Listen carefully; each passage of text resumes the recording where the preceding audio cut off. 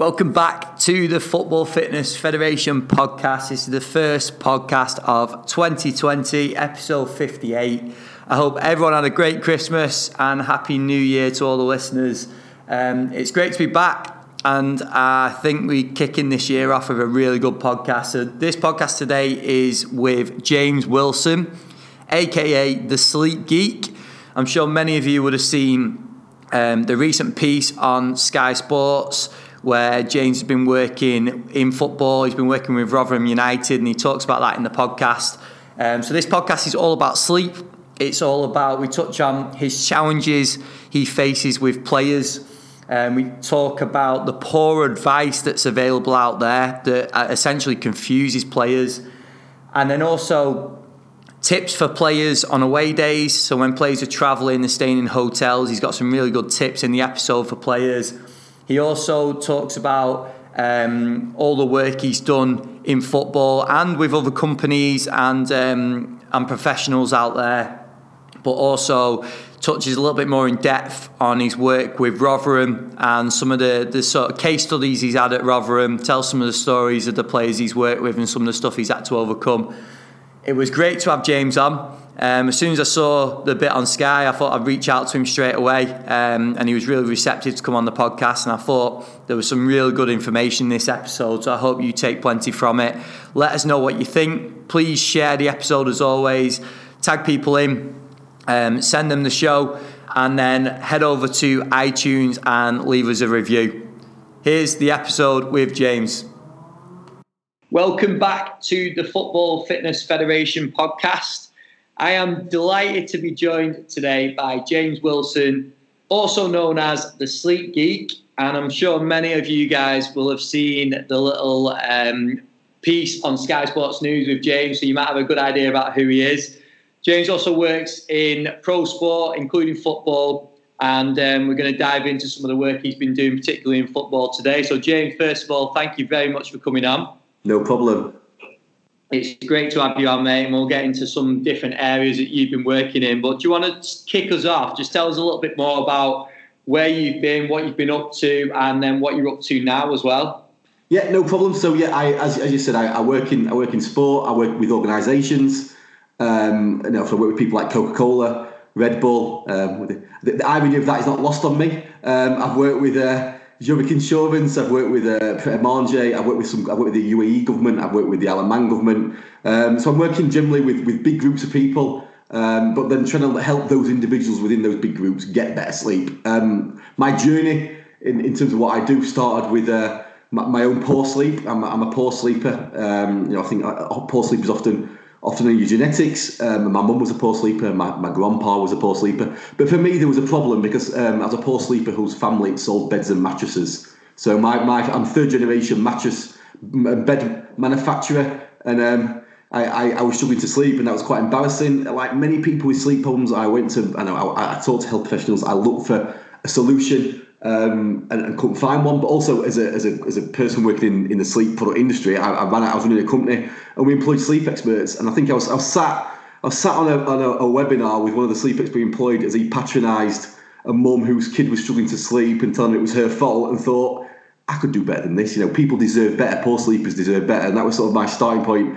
I trained with the Children's Sleep Charity, which is now known as the Sleep Charity, as one of their practitioners. So I work with families whose kids didn't sleep, so I started off my career there. Whilst with them, I led the largest teenage sleep project in the UK. So I was working with about 2,000 teenagers, 5 schools, within the existing school day, which is quite difficult because teenagers are generally night owls, and helping them get better sleep, which is what we did. And I think when you've worked with teenagers and the challenges they can present to you, I think any audience is easy. I would definitely say that. I did some additional CBTI training in adult sleep, and then sort of jumped to working with adults. And I wanted to hit as many people as possible. My whole thing is about helping as many poor sleepers as possible, which is why I work within organisations, because I'm going into companies and talking to 200, 300 people in seminars, and then running drop-in clinics where people with particular problems, might be them, might be the kids, might be the partner, helping them get better sleep. I'm also involved in developing products. So I have a company called the Sleep Lab. We're based at the English Institute of Sport in Sheffield, and we develop, whether it's digital tools like online sleep behaviour treatments or it's sleep technology. I've been involved with a medical device for tracking sleep called Sleep Cogni, or it's helping companies develop products, whether it's like mattresses, duvets, pillows, or sleep tech. I'm involved with that kind of stuff, and trying to bring together, the whole world of sleep, the behaviours, the mindset, and the environment, and how can we sleep better. I'm definitely an advocate for work. I'm on BBC Breakfast every couple of months. I'm at the moment this morning sleep expert. I do a lot of radio. I do a lot of TV, because I think often with anything that's sort of has a science background, it can be quite confusing and complicated for people. And one of the things I'm very good at is taking something that is quite difficult to understand and breaking it down in a way that is easy to access and easy to put in place. Because my whole approach is based around understanding yourself as a sleeper, who are you as an individual, and then what small changes can you make around your mindset, your behaviours, and your environment. And that, some people's lifestyles make that more difficult. I do a lot of work with shift workers. That can be hard. You've only got a little opportunity to sleep. So how can we get the best sleep we can? And things like, are you in a relationship? Are you not? Have you got kids? Have you not? What is your job? All these things sort of feed into our ability to sleep well. And I know we're going to touch your work in football and focus on that. And obviously you've worked closely with a previous guest on the podcast in Ross Burberry at Rotherham. But I know you wanted to get over the message that it's not just about football. It's not just about footballers, this episode, is it? It's about just managing the individual, like you said, and taking what they do currently and seeing what little changes we can make to benefit them. Well, that's it. I think, I've actually missed out the sport work I've done in the men's section. So I've worked alongside Rotherham United, where I've been working with them for 2 years, and we'll come on to the approach we've developed there. And Rotherham are my test bed. So when I want to try new things, the culture at Rotherham allows me to do that. From the manager, from the particularly Ross, it's about what can we do to actually try and support these players better. Dealing with them on an ongoing basis. But I also worked with Lincoln City last season. I worked with Sheffield United last season. So I'm obviously taking full credit for their success last season. And I've worked with other sports. I've worked with people who are 800-metre runners. I've worked with people doing triathlons. I've worked with young athletes as well. I've done some private work, both in football and outside football, with individual footballers and also academy players. And I think it is important to understand that the job is football. The job is someone doing a triathlon. The job is a boxer. The job is a shift worker. The job is someone working on a retail floor. We shouldn't define sort of helping footballers in terms of well-being, I think, by the job that they do. So I had a coach at a club I've worked at in the past, who actually said to me, "You don't understand, footballs are different."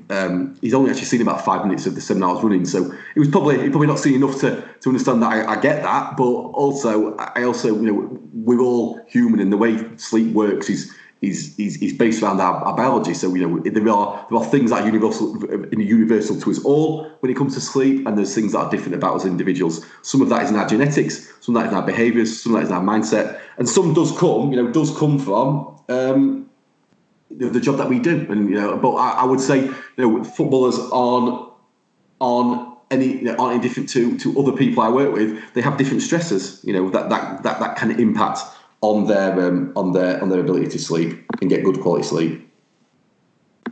What would you say some of the common challenges are that you face with working with players? I think so. Some of them have been quite interesting. Some of them is they've been given bad advice previously. That could be one. So I've had players where they are, because they maybe work within a different sleep expertise, or they've worked with a person within a previous club who was maybe looking after their performance but didn't have the background in sleep, and they're being told you should be getting 10 hours sleep, or they are being told you should be napping every day. And our approach is definitely not around that. The approach that I take is not around that. It's that an individual might need to nap, but not everyone does. An individual might need 10 hours sleep, but not everybody does. I think there's a lot of stuff around this summer around Roger Federer having 10 hours sleep, and therefore as sports people we all should have 10 hours sleep. And the sort of the other example I would give to that is Lionel Messi he's supposed to have 5 hours sleep. I would argue that the amount of sleep they're getting isn't why they're so good at what they do. I'd argue that they both understand themselves really well, and they're getting the sleep that they need.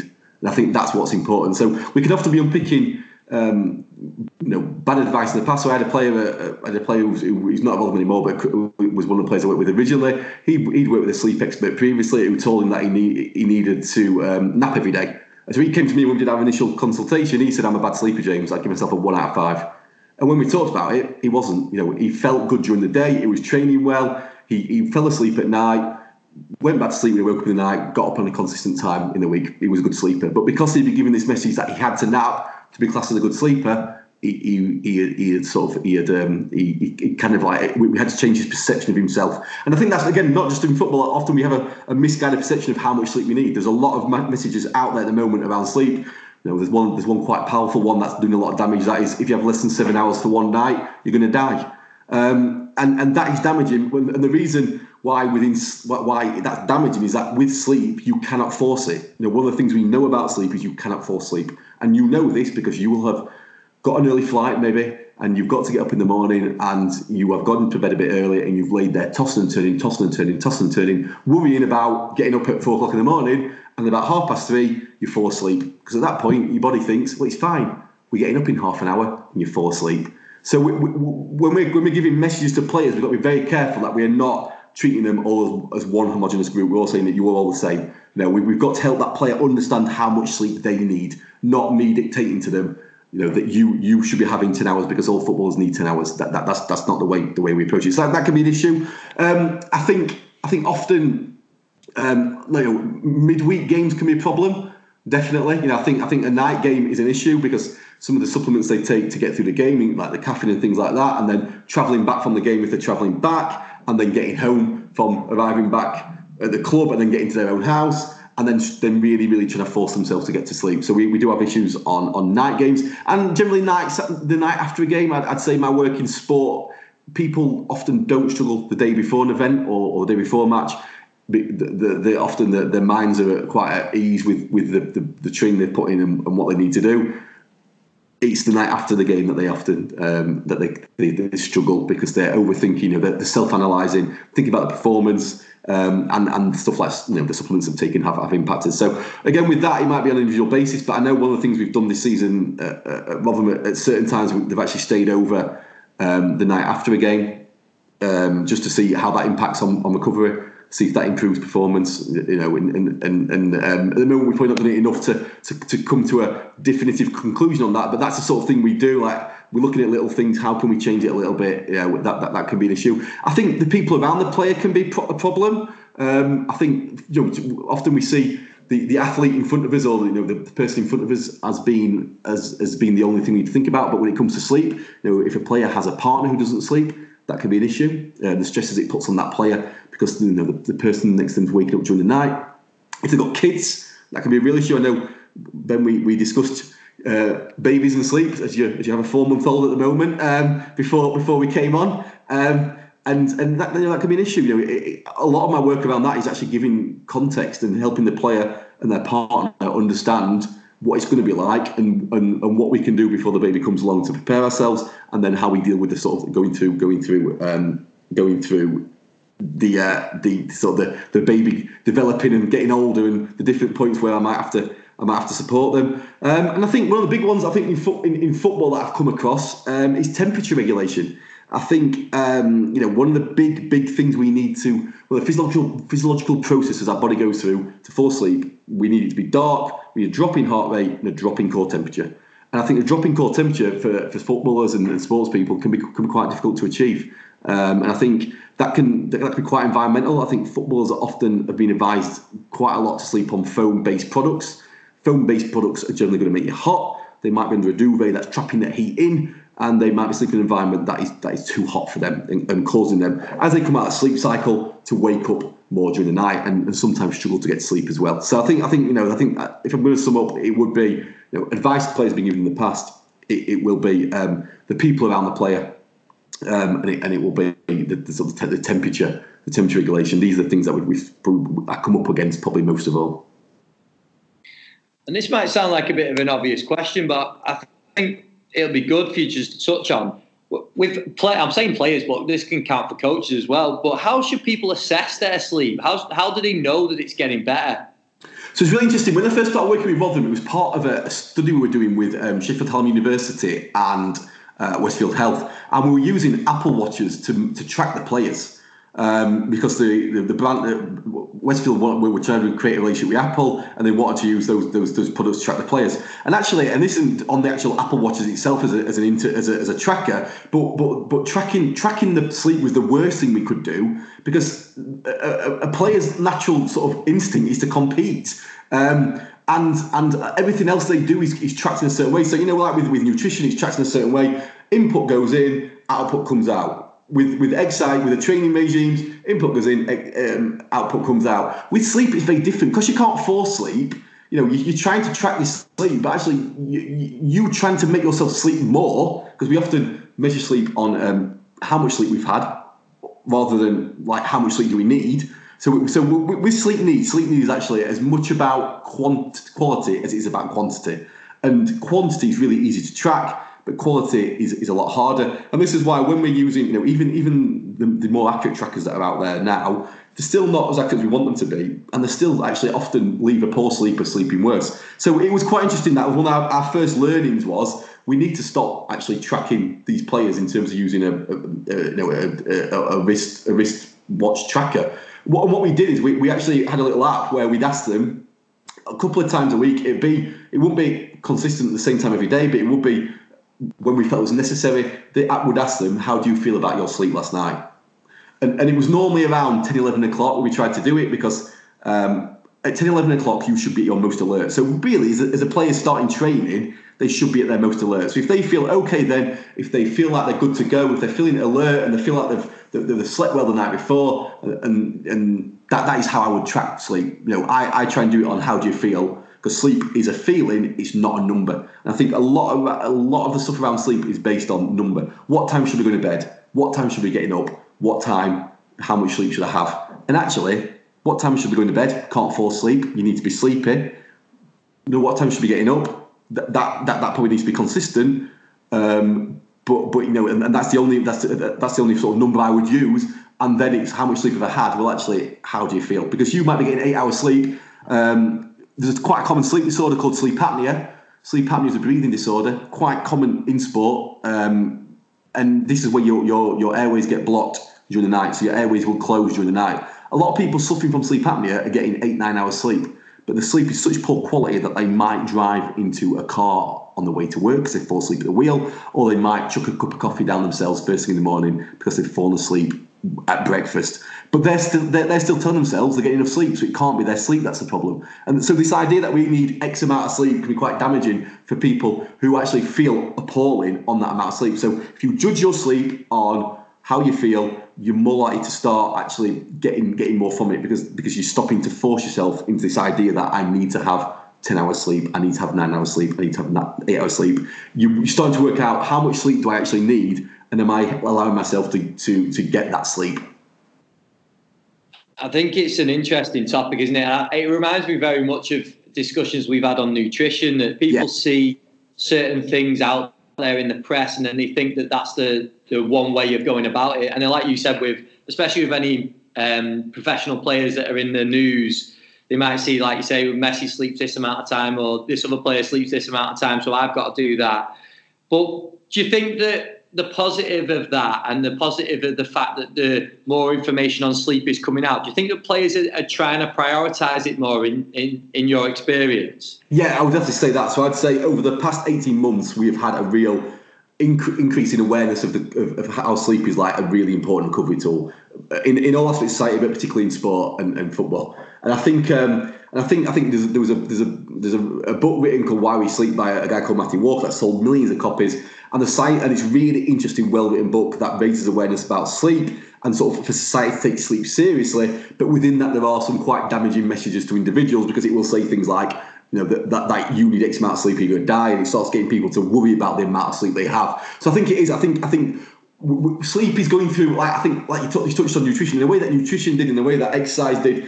As an industry, it's going through it's maturing, and we've kind of like we've been talking about why sleep's important and a little bit of the sort of the scare stories around sleep. We now need to sort of move it into that next bit, which is how does this individual in front of me, or if I'm the footballer, how do I as a footballer, how do I actually understand how much sleep I need? How do I understand myself as a sleeper? that comes down to sleep need, that comes down to sleep type. Are you a lark or are you an owl? And it comes down to your individual circumstance. So, are you travelling 3 hours from home to training every day? Are you having to stay over more often because you're having on a Monday night, you're staying over for Tuesday night's game? These things then impact on the changes you might make to get better sleep. I know you've got some good stories on some specific players. You don't have to obviously name them, but some players you've worked with and some stuff that you've done with them. But I just wanted to ask you, and it's one thing when I spoke to Ross before the podcast, he mentioned this as well, but to touch on why your work is effective with the Rotherham players. And I know you touched at the start on the culture at the club, so I didn't know whether that's one of the main reasons it ties in with that.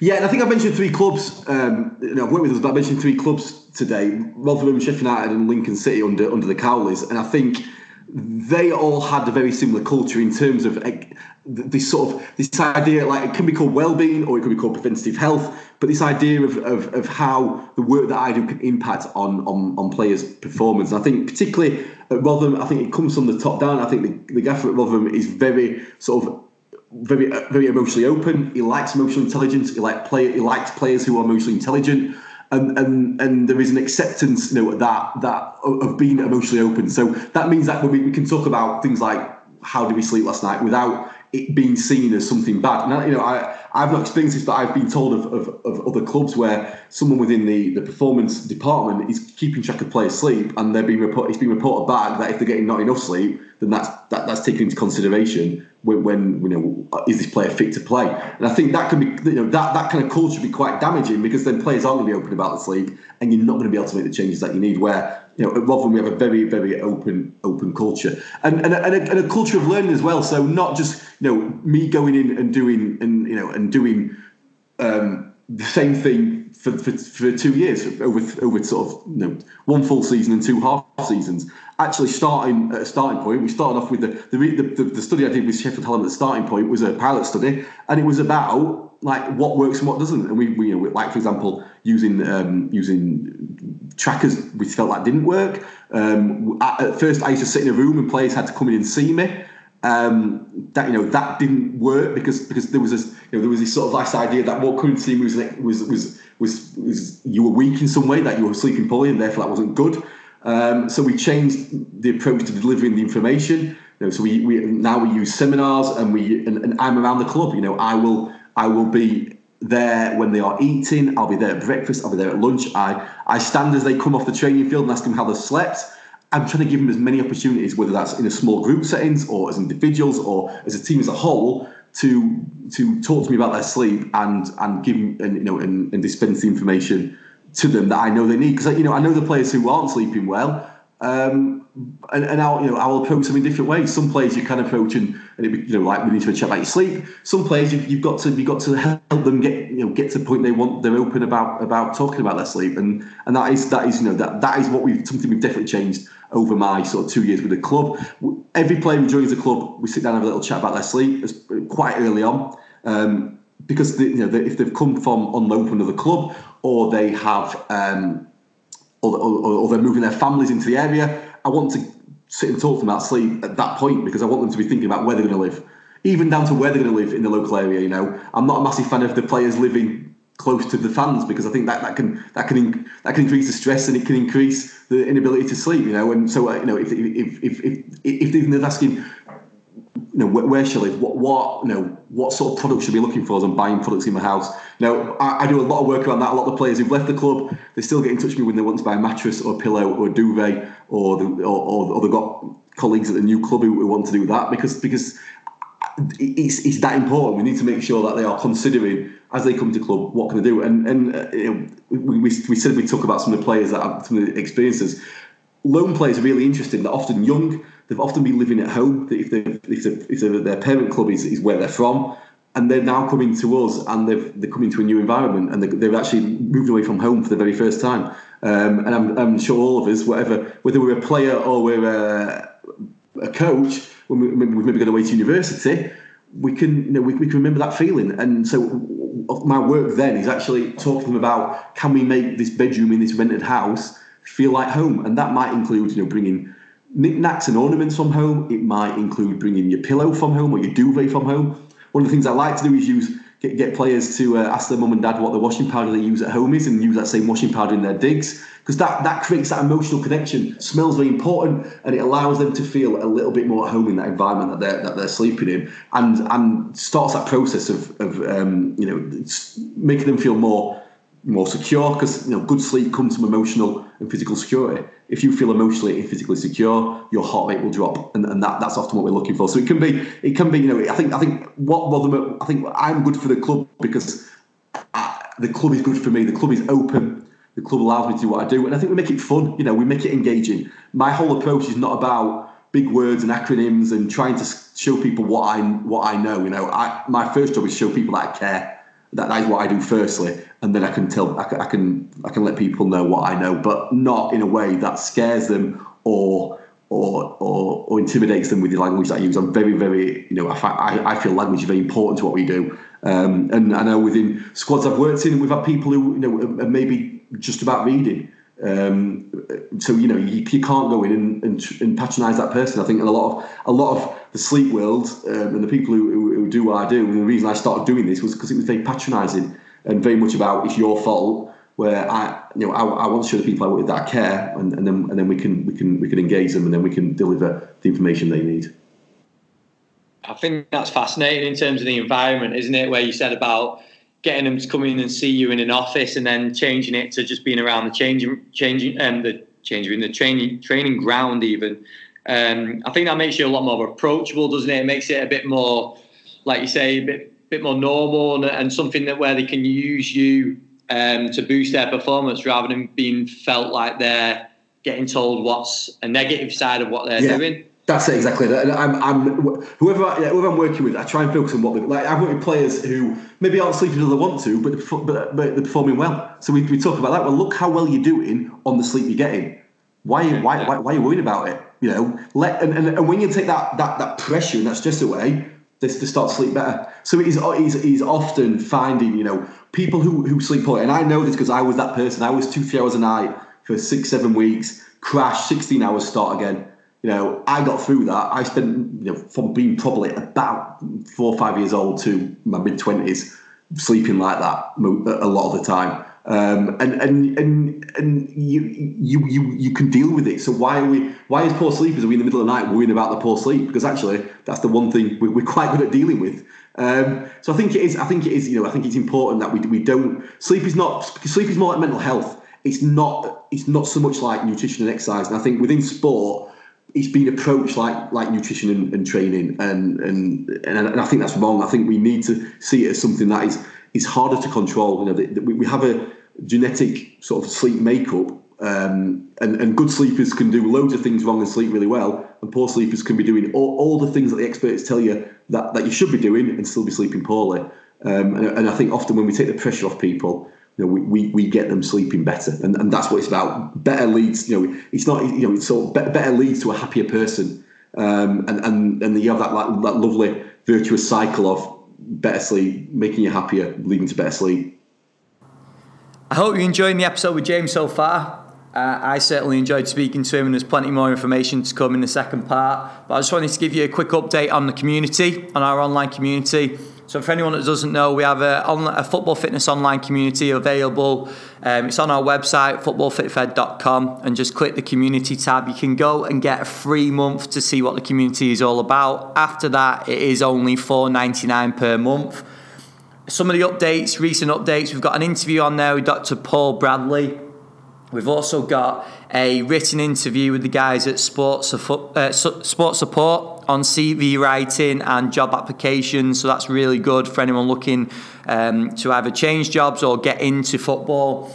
There's also plenty of the network meeting presentations. So if you weren't able to make any some of our 2019 network meetings, some of the presentations from the meetings are available on the community as well. And we will be adding to that this year too with some of our upcoming 2020 meetings. And when we announce the 2020 meetings, we'll also be putting some discount codes in the community. So if you are going to be coming to any of our network meeting presentations, you will get discount as a online community member. So keep an eye out for that, and keep an eye out for the upcoming announcements of our 2020 meetings, which will be very, very soon. Hopefully by the time the next podcast comes out, we will have at least one meeting to announce, hopefully more than that. Here is the rest of the episode with James. It might sound a bit of a daft question, but do you want to go into some of the real benefits of good sleep? Because there might be some players, hopefully some players listening and thinking that, well, I'm performing well, like I might not sleep that well, but what benefits can I get from improving my sleep?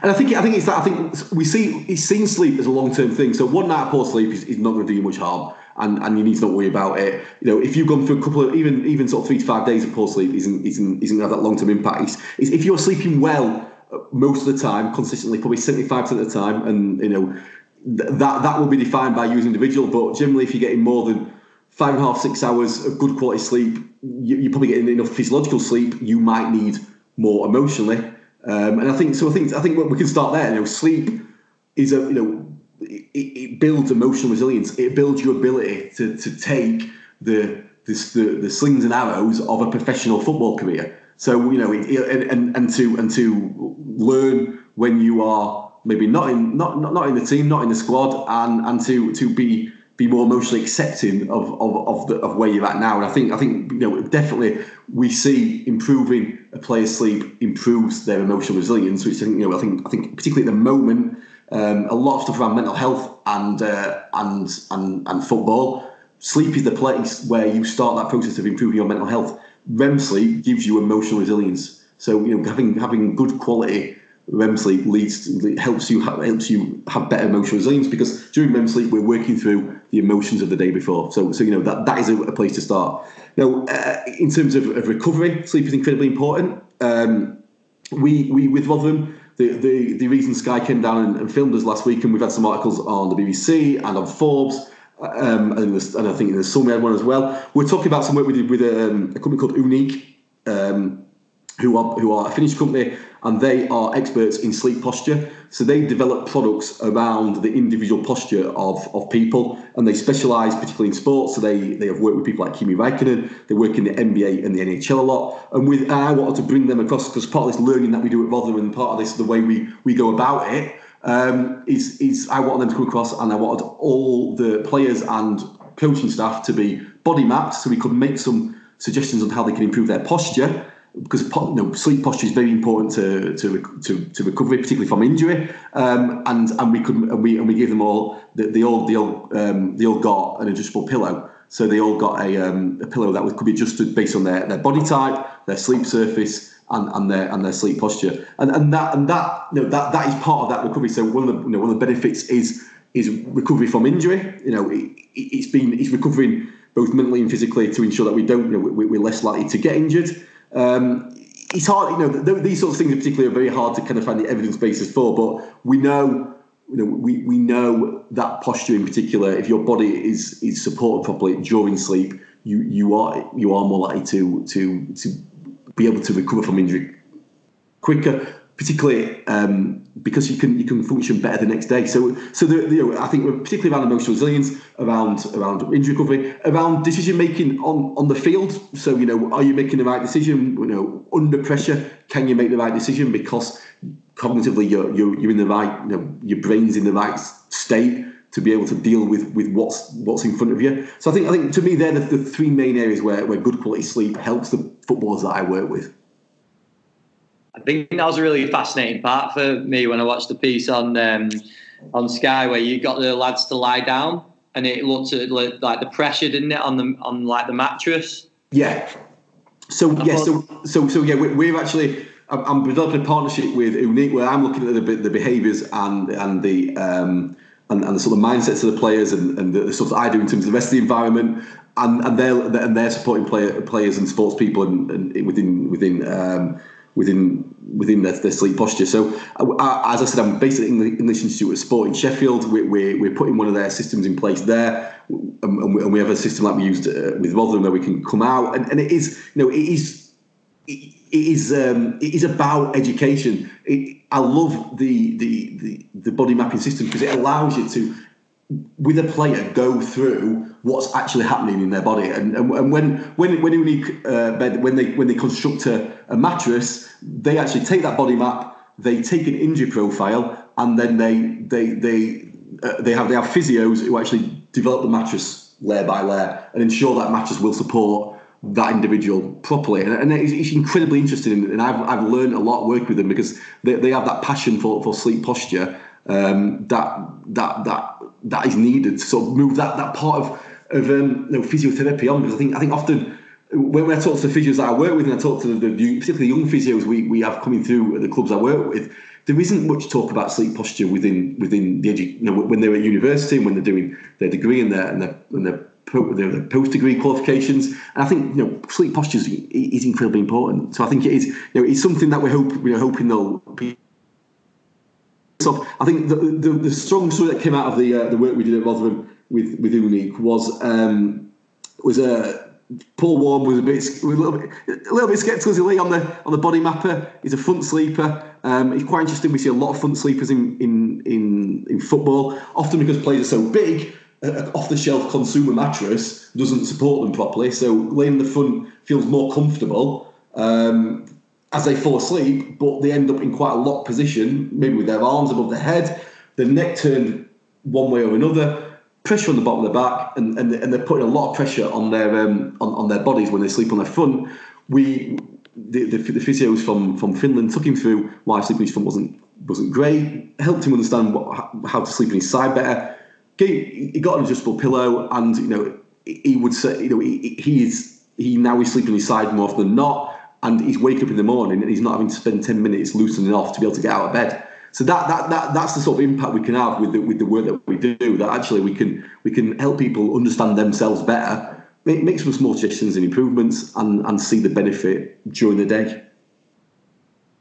I know you had a specific story you told, didn't you, on Sky about one of the players? Yeah. So I think the Paul Warren brought this out after the player final when Rotherham beat Shrewsbury. That we've done some work with Richard Wood. Richard Wood was supposed to be in the feature with Sky and had to go, and therefore got hammered by everyone else, by the other two players in the gaffer on his sleep issues. So Richard, and this is more common than probably people think in football, but also common within general populations. He suffers from parasomnia. So parasomnias are basically anything you would do during the day, you're doing it at night, and that might I've worked with people who carry their children around the house during the night in their arms. I've worked with a colleague of mine worked with a lady who would drive her car during the night. I've worked with people who eat during the night. I've worked with people who maybe it's from something called sexsomnia, where they try and have sex with their partner during the night. So it's quite a common condition. It's often triggered by something in the deeper stage of sleep, the non-REM 3 stage of sleep or slow wave sleep. You often don't remember it, so you're acting it out, but you don't really remember it.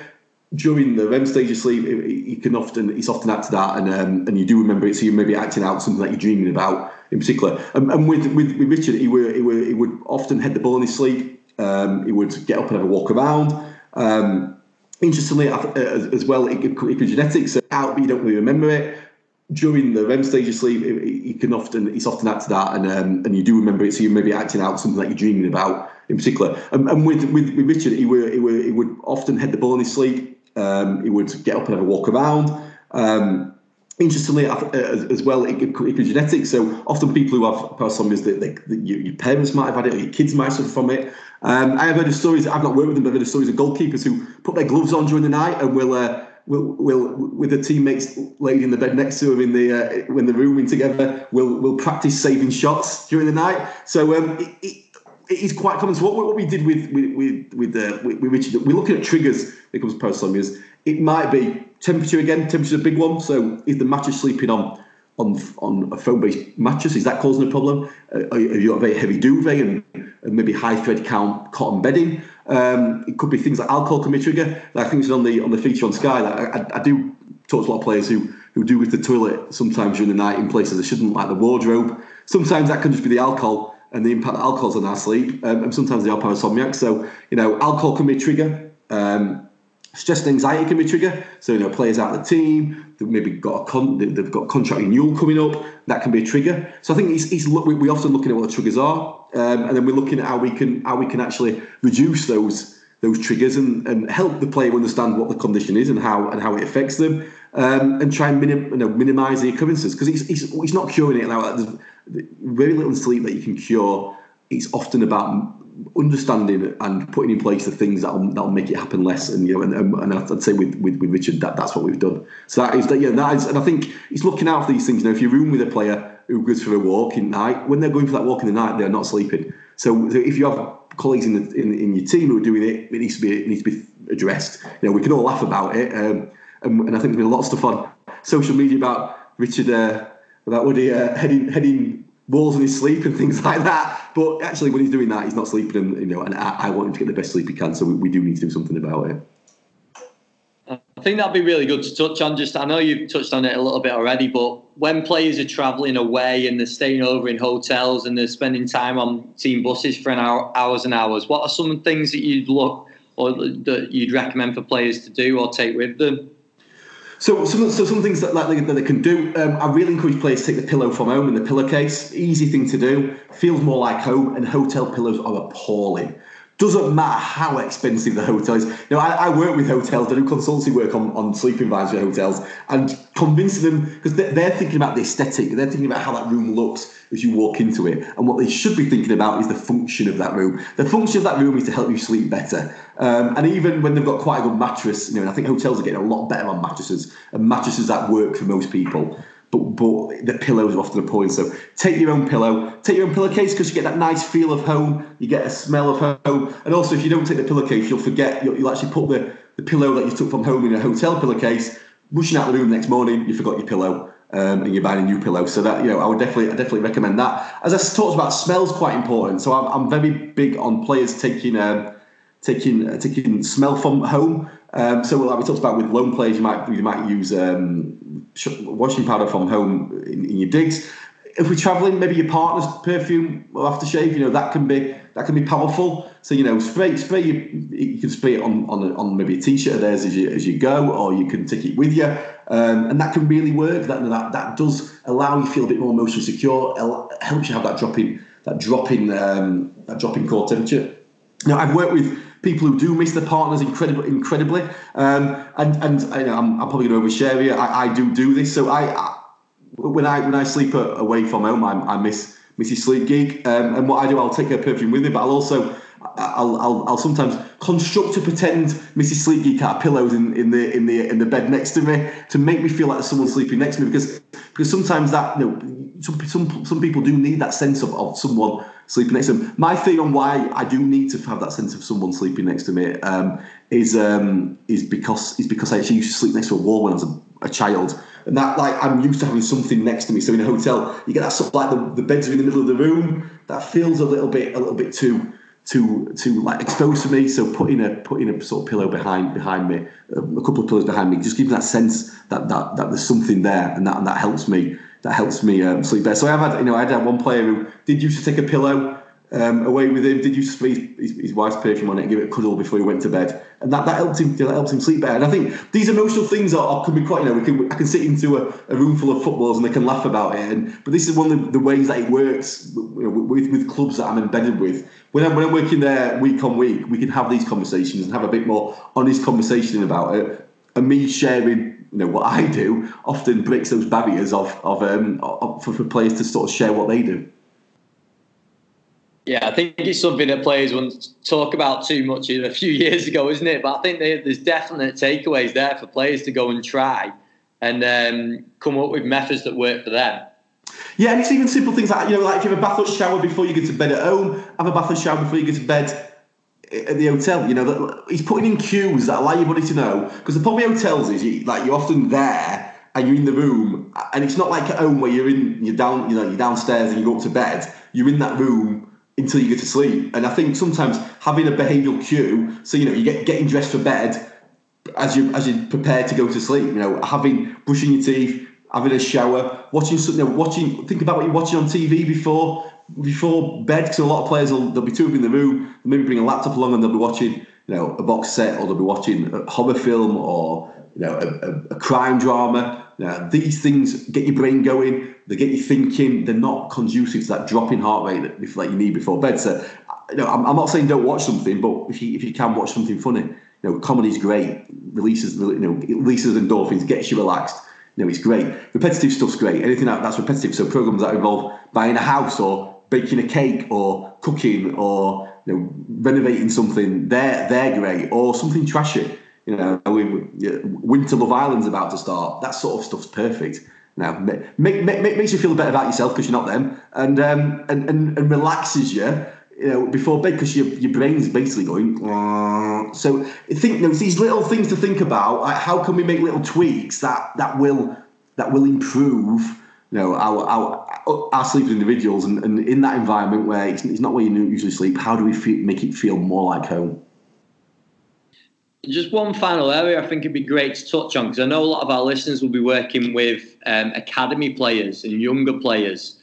So obviously the travel issue probably isn't going to be as big a deal for the younger players, but what are some things that you look at and consider with players that are younger? I'm talking from like pre-academy upwards, so sort of 7 upwards.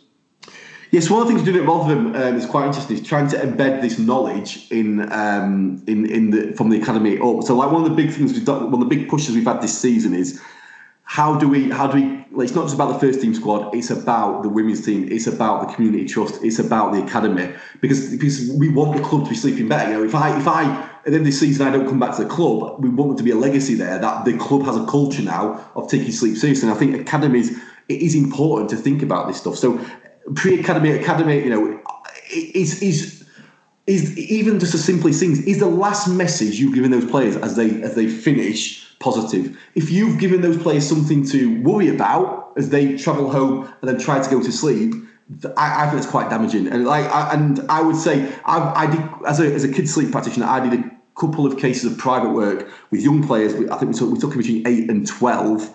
Whose sleep has been massively damaged by that kind of thing, by the coach in question actually picking end of training at 8:30 maybe as the time to tell that individual what they're doing wrong, and that is not going to help them sleep that night.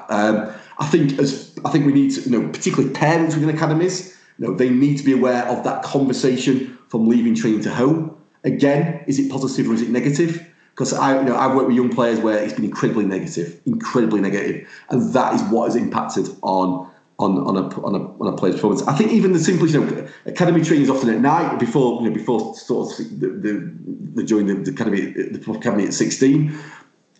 Are we thinking about what time we're finishing training for that group? Because at about 12, 13, our bodies will become more night owlish in our behaviours. So that kind of group can probably finish training a little bit later and it'd be okay.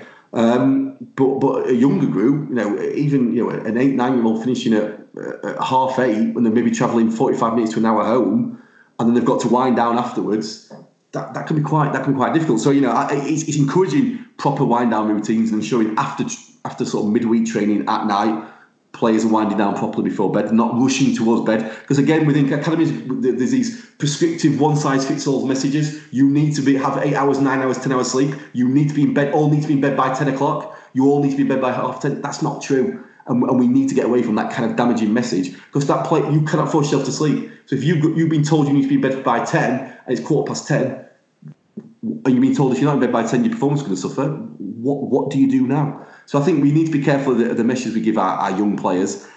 We need to understand the impact of poor sleep on mental health and their ability to be emotionally resilient. So if they're not sleeping properly, we need to be dealing with it, because it's actually it's a real sign of what to come. Because the way sleep and mental health work, they have co-occurring conditions. Poor sleep can drive mental health issues, but mental health issues can drive poor sleep, and therefore you in both ways it works. We need to be aware of poor sleep and try and adjust it. So I think clubs, coaches, parents have a really important role to play in terms of sleep when it comes to deciding when we're going to train, deciding what message we're going to give out, and are we going to try and be prescriptive, and actually is that prescriptive message we've decided upon doing more damage than it is good? Brilliant. I think there's some top information in there, mate. I think there's loads to take away from that. And I'd like to get that academy bit in, because I thought there was some top advice in there, and I think coaches will take a lot away from it. So thank you very much for coming on and sharing all that. No problem. I think, like I said, I think academy is important. I think it's about starting at the start. If we can get kids at 8-9 years old understanding the importance of sleep and get into good habits and understand their sleep better, then when they are first team players, they're going to be prepared for what's to come. And even if they're not going into a professional football career, we've left them with better well-being than when they started at 8. And I think part of an academy's job is that, isn't it? So I think these messages around sleep at that age are incredibly important. Yeah, definitely. I fully agree. So where's the best place for people to check out your work, James?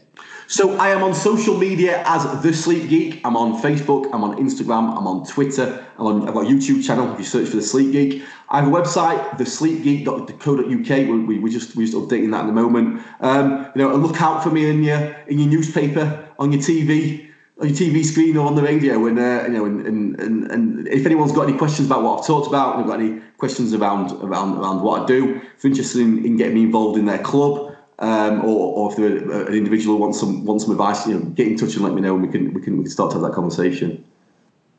Superb. Well, again, mate, thank you very much for coming on. Really appreciate it, and there's so loads of top information in there, so I really appreciate you sharing it all. No problem. Sleep well. Thanks, James. I hope you enjoyed the episode with James. It was great to be back and kick the 2020 podcast off. I thought this was a really good show to start off the year. Different to the sort of S&C sports science focus that we've had in previous shows, but I think a really, really important factor and some top information from James, not just on sleep and the way that we can affect it, but also just his approach and how he gets his work across to players. That was one of my main takeaways, to be fair. I think I've made a few notes on some of the main takeaways I took away from the show. I think one of the biggest ones was the way he talks about managing the individual. So you can have as much information as you want, but the fact of the matter is you need to understand where that player is at and be able to add to what they're currently doing, not just spout a load of facts or myths that players should be doing if it doesn't fit into their lifestyle. And I think that's what James got across, and that's pretty obvious with the work that he does. That also ties in with the poor advice that's available. So there's loads of things out there online in terms of sleep, but it might not be relevant to your players or to you. I talk about players a lot when I'm talking about sleep, but also to coaches, because obviously we need recovery as well. We need to be performing at our best. So it 100% transfers over to coaches as well as players. The other thing that stood out for me was where he talked about tracking didn't work, with the fact that players get very competitive, and as soon as you get competitive with sleep, your sleep quality is going to suffer. So I thought that stood out. And then all the advice he had on away days, I thought that was really, really valuable. So if there's anything you can take from this, I think some of the stuff that he talked about when you're travelling away, both as a coach and a player again, but you can hopefully pass this on to players or tag players in and share it with players as well, because I think this is a really important episode for players to listen to. I thought that advice when travelling away was great. So if you want to follow any of James's work, and obviously you can go and check out the little piece on Sky Sports that I said at the start with Rotherham. You can also follow him on Twitter. He's at The Sleep Geek. So it was great to have him on, and big thank you to James for giving up his time and coming on, because I know he's very busy at this time working with many, many different professionals. I said in the middle of the episode that we will be announcing some of our 2020 meetings, and they will be coming very soon. Like I said, hopefully before the next episode, or in the next episode, we'll be able to announce at least one meeting for 2020, but hopefully more. We've got plenty in the pipeline, dotted around the country. But as always, if you are interested in hosting or speaking at a meeting, please reach out, drop us an email, mail@footballfitfed.com. Do us a massive favour as well. Please subscribe to the show and share it with as many people as possible. The audience is always growing, so that's great to see, but that is from you guys talking and sharing and putting it out there. So please share it on Twitter, put it on your Instagram story, send it over to friends. Especially this episode, it doesn't even have to be people that are involved in sport. Just generally, sleep's really important for everyone, so please share this show far and wide. And then also, if you haven't done so already, let's kick off 2020. Please head over to iTunes and leave us a short review. Just click the 5 stars, just a little short comment. It honestly helps us a lot to grow the show and to keep all these quality guests coming. I'm looking forward to getting back into the podcast. We had a little break over Christmas, but we're going to dive back into some weekly shows, and we will be back again next week with another quality guest. So speak to you then.